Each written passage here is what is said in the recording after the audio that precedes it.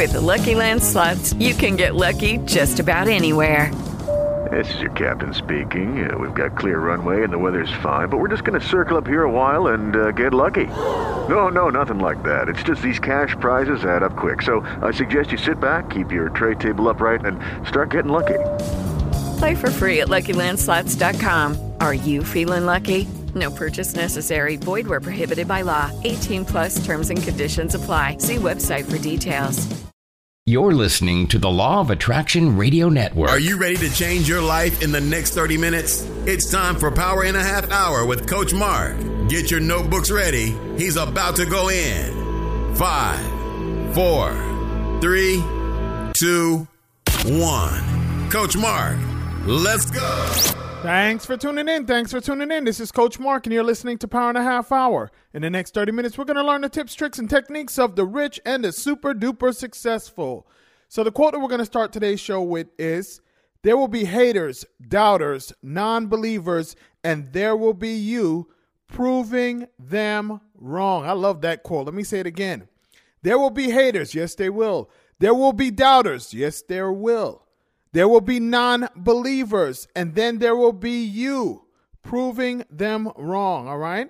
The title of today's show is, When the Haters Tell You to Quit, Prove Them Wrong. 7 tips for overcoming doubt and dealing with critics, all right? We're all going to have critics, and we're all going to have doubters, but guess what? We are going to prove them wrong. I want to thank everyone for listening. I want to remind you, if you want to go back and re-listen to any of the previous shows, you can go to my website, www.powerhh.com. That's www.powerhh.com. If we're not friends on Facebook, my name on Facebook is Mark Starr. That's MarkStarr. On Instagram and Twitter, it's at Coach Mark Speaks, all right?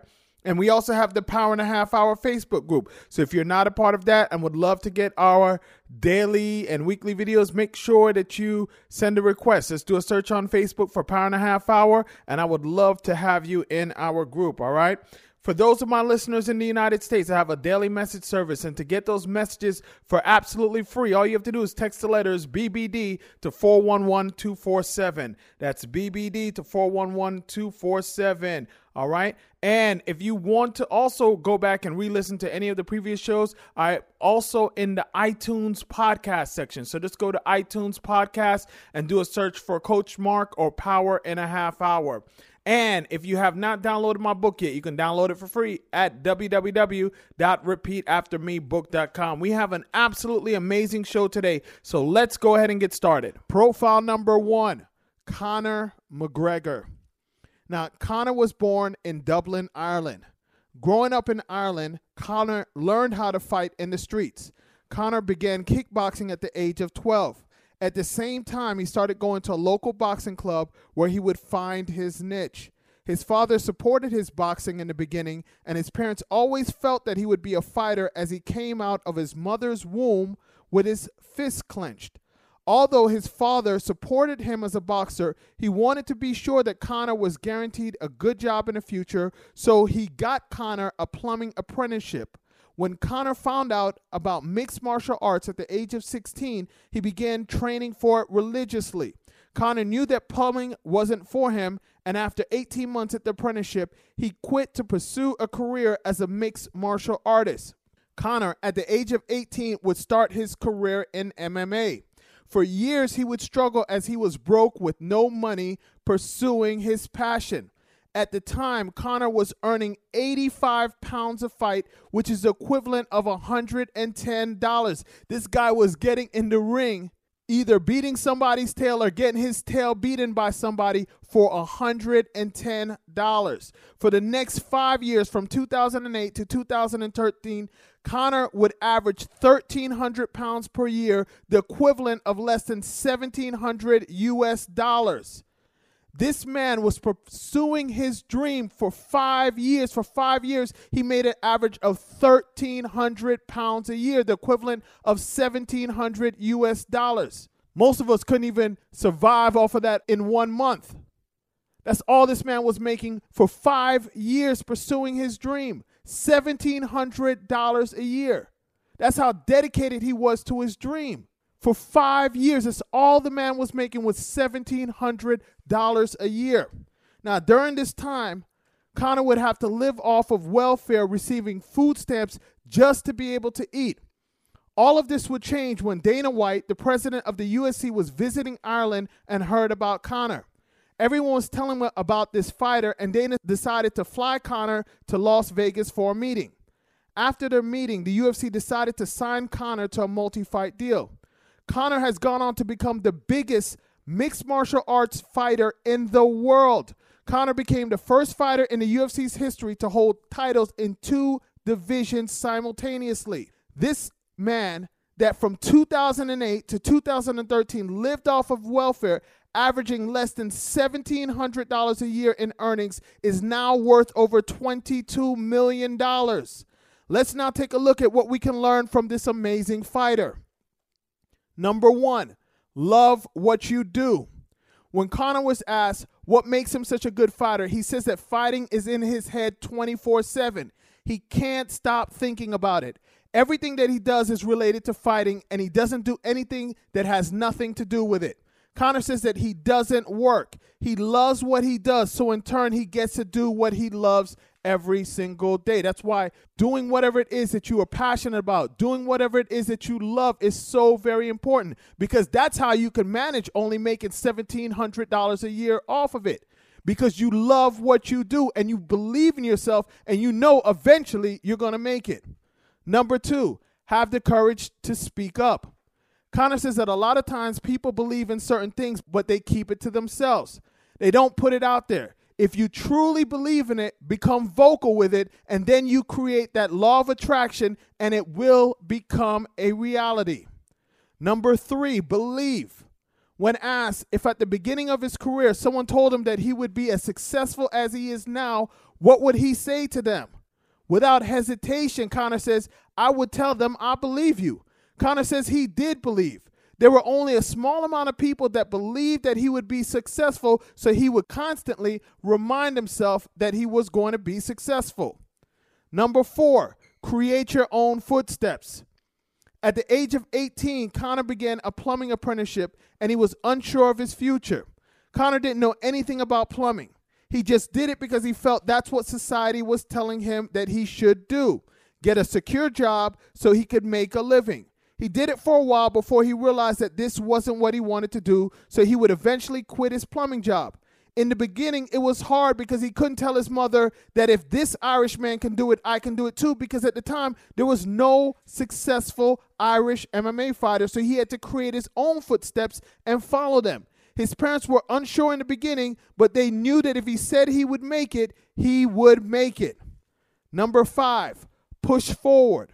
Conor says that even though he is in an amazing position in his life, he still works like he's still fighting to become the champion. He's always pushing forward. Number 6, work hard.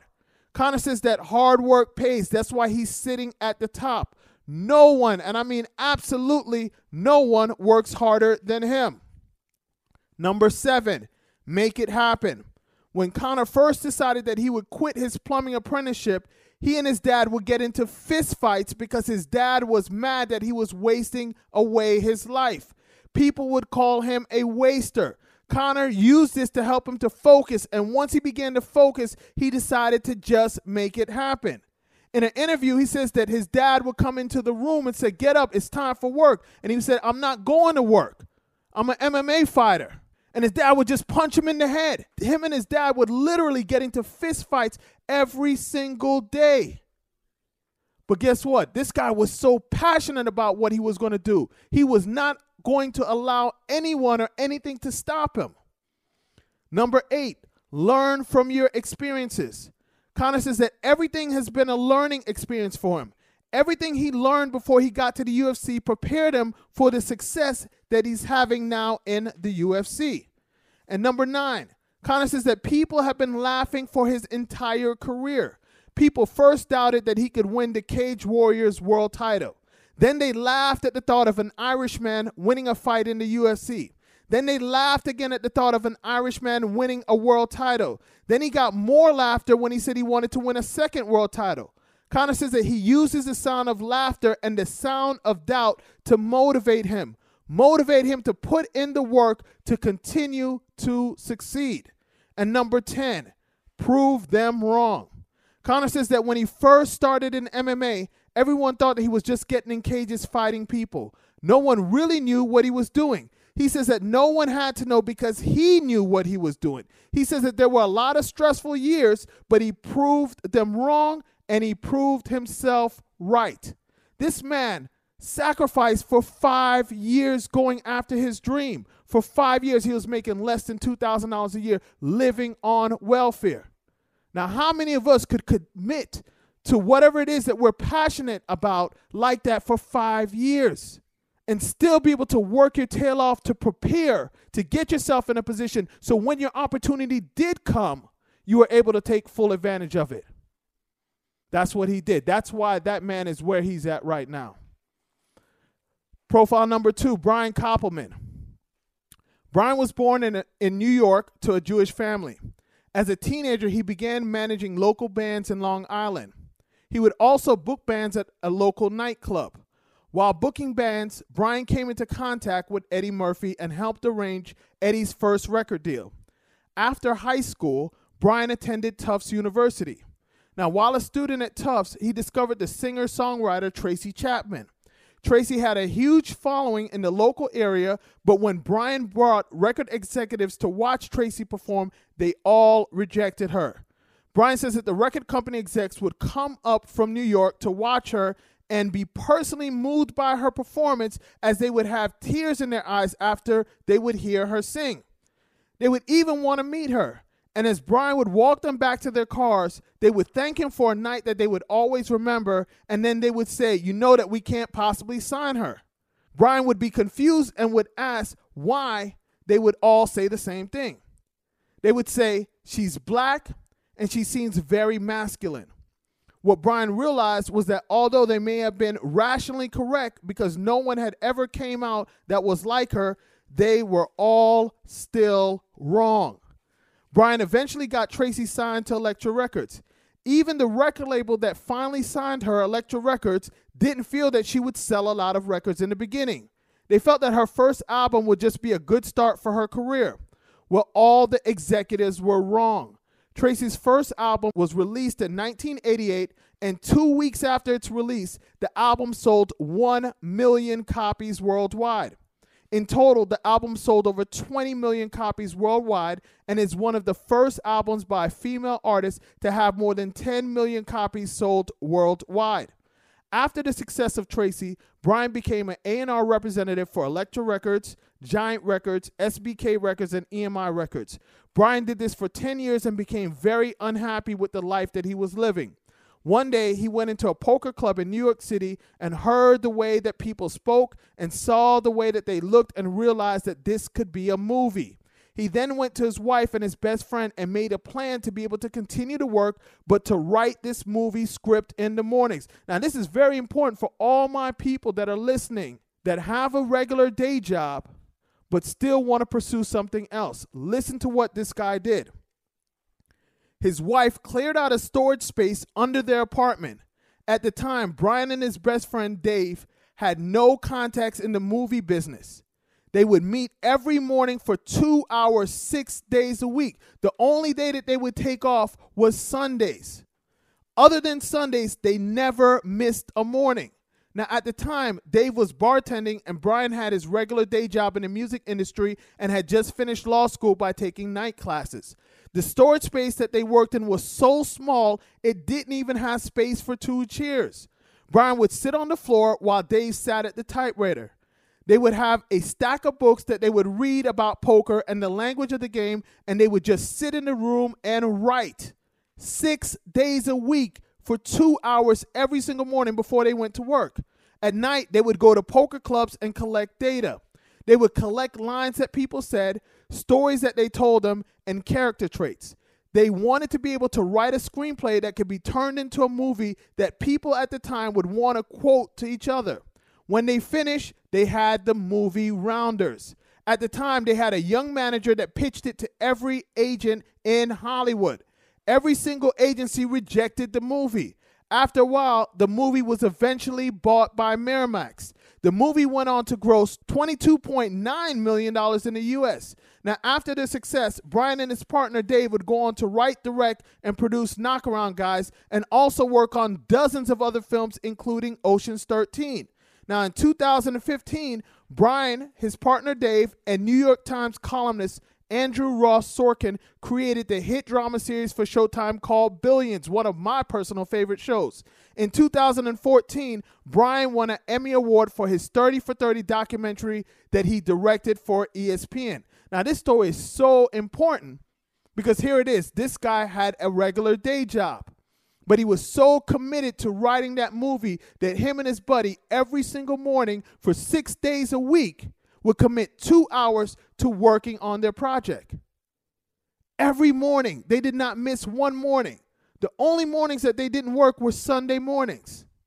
And they got it done, and now they're some of the biggest writers in Hollywood.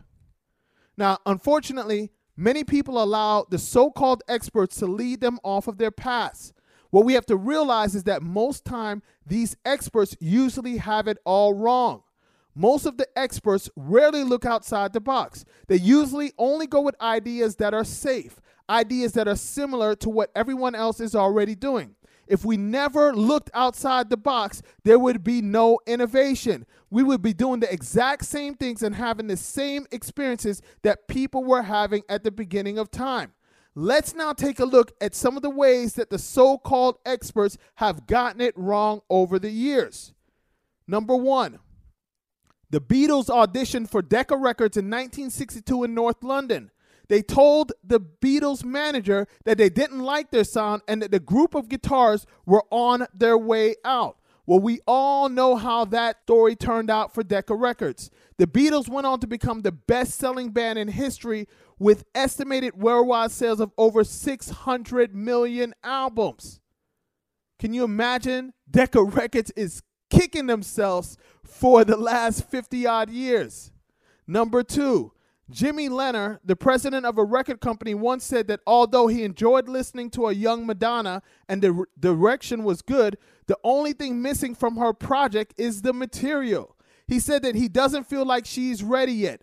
Madonna went on to sell more than 300 million records worldwide and is recognized as the best-selling female recording artist of all time. In 1979, RSO Records told the band U2 that they weren't interested in them and they wished them luck in their career. U2 has since sold over 200 million records. Lady Gaga was signed to Def Jam, and after only 3 months, she was dropped from the label. L.A. Reid, the head of the label at the time, describes it as the biggest mistake of his career. Lady Gaga has gone on to become one of the best-selling musicians of all time, selling 27 million albums and 146 million singles worldwide. Now, the entertainment industry execs aren't the only so-called experts that get it wrong. Let's now look at how some of the biggest venture capital firms passed on what would become some of the biggest companies. Bessemer Venture Partners, the longest-standing venture capital practice in the United States, said this of eBay. Stamps, coins, comic books, you gotta be kidding. This is a no-brainer. I'll pass on this one. eBay is currently valued at over $31 billion. And this is the longest venture capital company that's out there. And they passed on eBay in the beginning. Wasn't the only mistake that Bessemer has made. One of the partners at Bessemer called the pre-IPO shares of Apple outrageously expensive after having the chance to invest at a $60 million valuation. This man had a chance to invest in Apple when Apple was only worth $60 million. Now Apple is worth over 10,000 times that. That means for every $1 that they would have invested, it would be worth $10,000. Apple has a valuation of over $800 billion.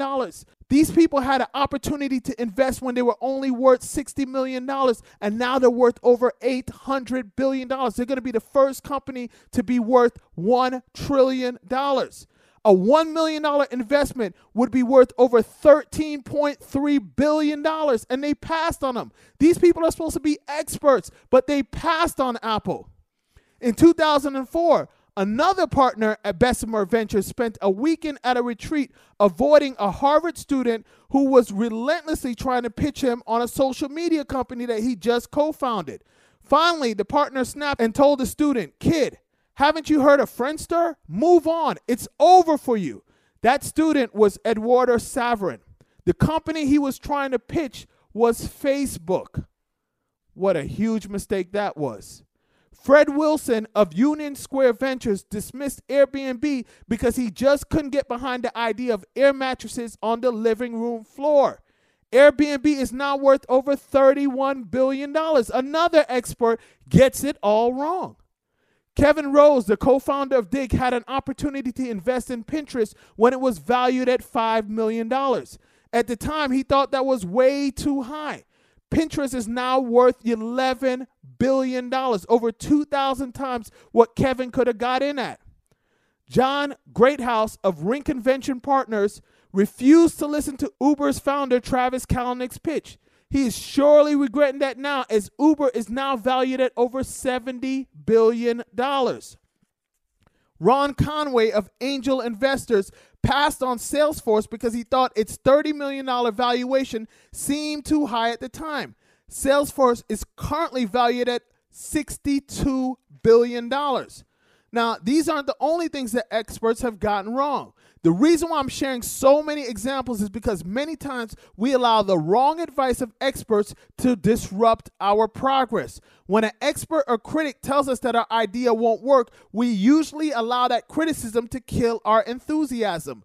Many times we all come up with great ideas and great plans to only abort them because someone feels that it may not work. We must not listen to them. Let me repeat that. We must not listen to them. We must follow our hearts and our inner guide. If we don't, we will never get anything done because you will never have 100% of the people confirm whatever it is that you're trying to do.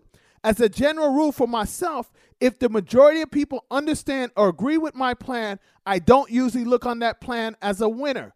I look to go back to the drawing board and come up with an edgier, more disruptive plan. We must never forget that scholars and experts at the time thought that Earth was flat.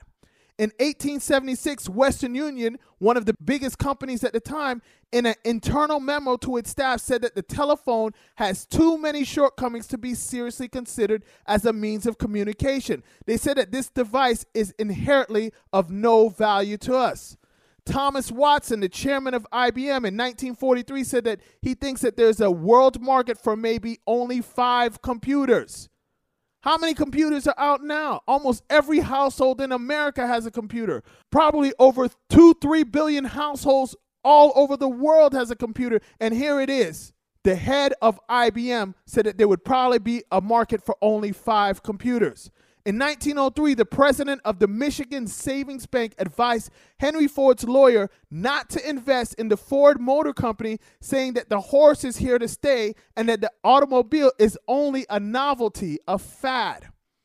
Derek Zanuck, a movie producer for the 20th Century Fox, said in 1946 that the television won't last because people will soon get tired of staring at a plywood box every night. W.C. Hooper of the National Cancer Institute said in 1954 that if excessive smoking actually plays a role in the production of lung cancer, it seems to be a minor one. And in 1955, Variety magazine said that rock and roll would be gone by June of that year. So now that we know how wrong the critics usually are, let's look at 7 ways that we can deal with criticism. Number 1, ask yourself, what can I learn from the criticism? Most criticism is sometimes based, at least in part, on some truths. Criticism may appear negative, but through criticism, we have the opportunity to learn and improve from their suggestion. Number 2, respond to the suggestions, not the tone of the criticism. The problem is that even though people may make valuable critical suggestions, their tone and style of criticism causes us to not respond to the suggestions, but only remember their confrontational manner. In this situation, we need to separate the criticism from the style of criticism. Even if people speak in a tone of anger, we should try to detach their emotion from the useful suggestions which lie underneath. Number 3, value criticism. Oftentimes, we only value praise. When people speak kind words, we feel good. When they criticize, we feel miserable. We have to remember that if we only received insincere praise and false flattery, we would never make any progress. If we desire to improve and develop, we should welcome constructive criticism and appreciate their suggestions. Number 4, don't take it personally. This is often the biggest problem which occurs with regard to criticism. We must not identify ourselves with whatever aspect of ourselves someone is criticizing. Number 5, ignore false criticism. Sometimes we are criticized with no justification. The best thing we can do is ignore it and give it no attention. When we acknowledge it and try to fight it, we give it more importance than it deserves. Number 6, don't respond immediately. It is best to wait a little before responding. If we respond with feelings of anger or injured pride, we will usually regret it. If we can wait patiently, it will help us to respond in a calmer way. And number 7, smile. Smiling, even if it's a fake smile, will help us to relax. Smiling will also motivate the other person to modify their approach. All right, well, that's all that we have for this show. Want to remind you, you can go back and re-listen to not only this show, but any of the previous shows at www.powerhh.com. That's www.powerhh.com. Now, I know you have 3 friends that could have benefited from what we talked about today. Yes, you do. Maybe some of your friends are the critics and the doubters that we talked about today. Make sure you share this with them. Tell them about the radio station that you're listening to this show on, or tell them that they can just go to my website, www.powerhh.com, or find me in the iTunes store and re-listen to the message that we talked about today, all right? We want our friends to improve and get better just as we are improving and getting better, all right? And the quote that I'm going to end today's show with is, be thankful of the people who told you that you couldn't do it. Because of them, it gives you the determination to prove them all wrong. And that's exactly what we're about to do. We are about to prove all the haters and the critics wrong. All right? Thank you much. And until next show. Thanks for listening to Power in a Half Hour with Coach Mark. To listen or re-listen, go to powerinhalfhour.com. Follow Coach Mark on Instagram and Twitter at Coach Mark Speaks. Find Coach Mark on Facebook by searching for Mark Starr. Like our Facebook fan page, Power in a Half Hour, and join our Power in a Half Hour Facebook group. See you next week.